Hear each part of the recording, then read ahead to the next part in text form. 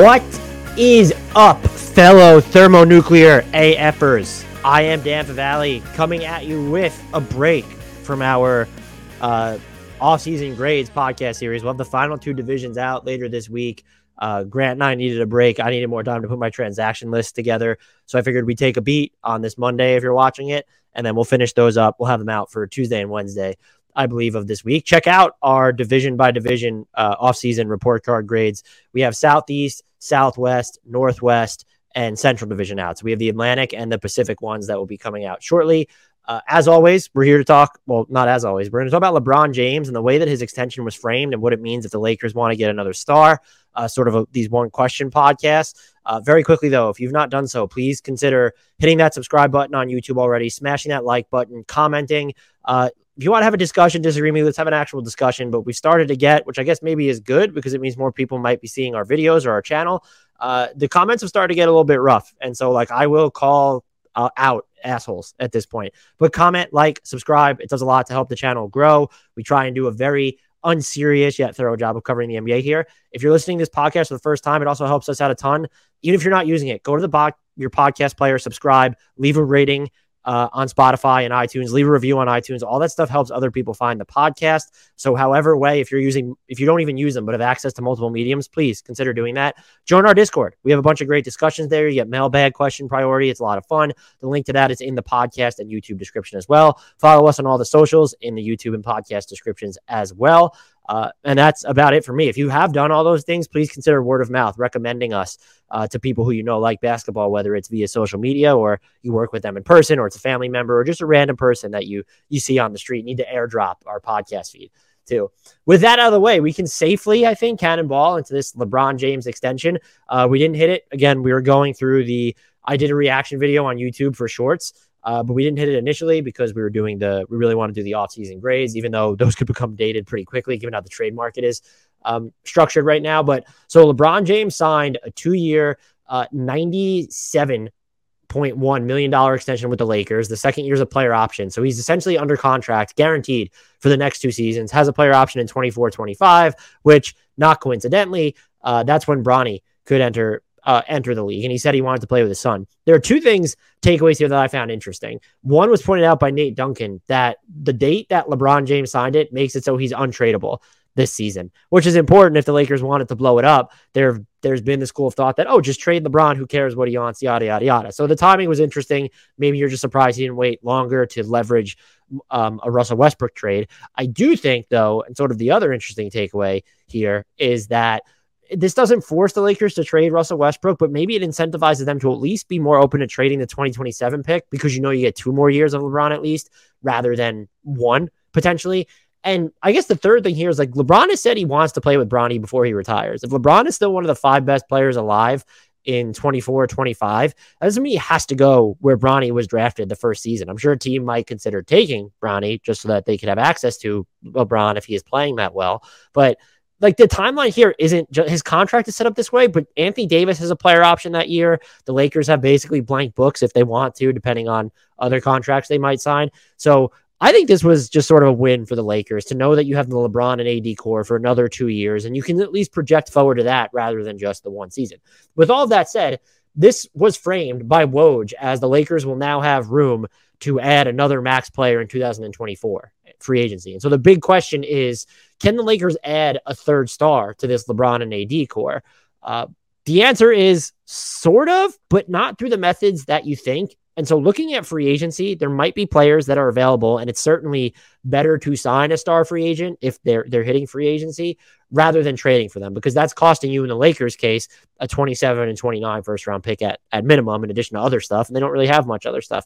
Signing them outright, it doesn't cost you those assets unless you need to dump money. So the Lakers, as of right now, I think the best way to look at this is leading into the summer of 2023. Excuse me, that's what I was talking about. The summer of 2023. Just pencil in LeBron and AD salaries. Everything else is fungible on this team. Austin Reeves' cap hold so low. They could get rid of Max Christie if they want. Taylor Horton Tucker and Damian Jones having a player option is kind of a big deal. you can jettison those contracts. And maybe Talen Horton-Tucker, represented by Clutch, I believe, is willing to opt out and do the Lakers a solid, since frankly, they did him a solid by giving him such a 2+1 deal. If you just tear this roster down to the studs, where it's LeBron and AD, and then you just pencil in all the minimum cap holds, they're getting rid of their first round pick. New Orleans has swapped rights on it. The most cap space they can get is $34.7 million. That may change if the salary cap increases by more than expected, but LeBron's salary will increase in that scenario. So they will have $34.7 million in cap space at most if they tore the roster down to the studs, where it's LeBron, AD, and then a bunch of empty slots. That is enough to foot the bill of a 25% max contract, a player who's been in the league up to 6 years, fewer than 7 years, however you want to frame it. Those max contracts, they never switch teams. It is very rare that a player who's been in the league, like we're talking, most of them aren't even free agents at that point because they've signed these extensions previously, never even getting to restricted free agency. So they could put in a 25% max bid, but the sweet spot is having the ability to offer a 30% or 35% max. The Lakers, it's about $40 million for a 30% max in the summer of 23. And it's about 46.6 for the 35% max. And there's no wiggle room on these salaries. Like what AD and LeBron make is what they're going to make. So they do not actually have room for a max player in free agency of 2023. I also saw it framed as they will be able to add a third max player in 2024. Well, duh, because LeBron and AD both have player options. Let's just assume they both exercise those player options and you're again willing to tear the roster down to the studs, you can get up to $36.4 million in cap space because you're going to have $90.6 million committed to LeBron and AD. Plus I'm penciling in some roster charges at about $1.2 million per, not to convolute this discussion with the numbers, but basically in the summer of 2024, if LeBron and AD both do you a solid, and they might not, they might decide to opt out and try to get more money. But if they were willing to opt in, you're looking at $36.4 million in cap space at most, roughly. That is, again, enough to get a 25% max. It doesn't get you a 30% max or a 35% max. And so you would need them. The reason you would be able to add a third max player, so to speak, is because LeBron and AD took pay cuts in 2024 and 25, or at least one of them did. And I would guess people would expect it to be LeBron. I don't know if either of them are willing to do that. The way LeBron has operated since his days in Miami, it hasn't suggested that he wants to operate that way. Maybe if the Lakers do sort of make an impact trade that extends his title window, he'd be more willing to take a pay cut. But that also adds long-term money, which is there's the fragility here in that is the Lakers can't add any long-term money to their books just because they don't have the equity to get off these contracts. Like they're probably trading, if they're making any big trade, maybe they could trade Russ for someone with longer salary and not give up picks. But if you want them to be able to sign a third star and have a reasonable chance at it, it's not going to be in the summer of 2023 at this point, unless that star is taking a pay cut. And I think it's unrealistic and also unfair to expect these players, these max players, if they're no-brainer maxes, to take that pay cut. And just like with LeBron, like if the market for him is a max contract, he might just decide that, I'm not going to take a discount. Someone's going to pay me a max. The Lakers would pay him a max when he opts out, probably, if he's still playing up to snuff. And there's also just the matter of, okay, we'll look at the free agency class next year. And you wouldn't even look at next year. You'd look at the summer of because if you're looking at 2023, are you bowling over yourself to try and get Chris Middleton really good or Andrew Wiggins? Certainly not D'Angelo Russell. Those are players where you might be able to get a third star. If Chris Middleton opts out and you do have $30 million to offer, is that enough to get him? Is he a sub-max player at that point, even though he's eligible to sign a deal that starts at $46.6 million? Is he viewed that way around the league? I would imagine his number would be higher than the Lakers could offer. So I do not think the Lakers are going to be able to add a third star to LeBron and AD through free agency. With that said, their best path to getting a third star is still making the Kyrie Irving trade. That's really the answer to all this, is you trade the 27 and 29 picks and Russ's salary, and you could put in other money to make it work. And you acquire Kyrie Irving, who is your third max player, and then you re-sign him when he hits free agency next summer. You still have, and that, I think some people might be turned off by the idea because it's costing you 2 first-round picks, and Kyrie's been mercurial is probably the kindest way to put it. And what's the rest of his prime look like? He's entering his age 30 season. He's not ancient. And so if the Nets are willing to do that deal and you pull it off, because now you know that since LeBron and AD are both going to be there, maybe Kyrie is less of a risk to leave in free agency. Then you're golden. Like there's your third star right there. You try and flesh out the roster around them with your, mid-level exception, and then hope you hit on some of your minimums. In that scenario, like you technically would still have Taylor Horton Tucker's contract to trade. If you could get Kyrie for one pick, of course, like if the Nets are willing to do that at this point, I would be shocked if they were. But yeah, you go that route. The Lakers being able to get a third max player, a third all-star player, their only chance to me realistically is making a trade. And I don't know who else would be, Lakers fans have been pretty adamant that Miles Turner doesn't qualify as that third star. And that's fine if you don't want to frame it that way. I don't know Russ plus 2 picks if that's getting you anything else. And you're also not going to I think you could argue a trade beyond this season because you have none of this long-term money on the books, like to match with. If you're using cap space as your prerogative and you're just like absorbing a max guy who comes on to the trade market. So you could offer, in theory, next summer, Taylor Horton Tucker expiring and 2 first-round picks, and then just take a star back into your cap space. You could do that. What star is becoming available where that's going to be possible? So now almost feels like the time, because as much of I don't want to call it a detriment, as much as an albatross as the $47.1 million Russ is making this year has turned out to be, it's a salary anchor for a star trade that the Lakers are not going to have after this season to make something midstream until at least the 2024 deadline at that point. Because if you go through, use your cap space, you need to wait for those players to become trade eligible. And so the only way to acquire a star would be, well, are they making under $34 million, let's say, and just taking them into that cap space while giving up 2 first-round picks?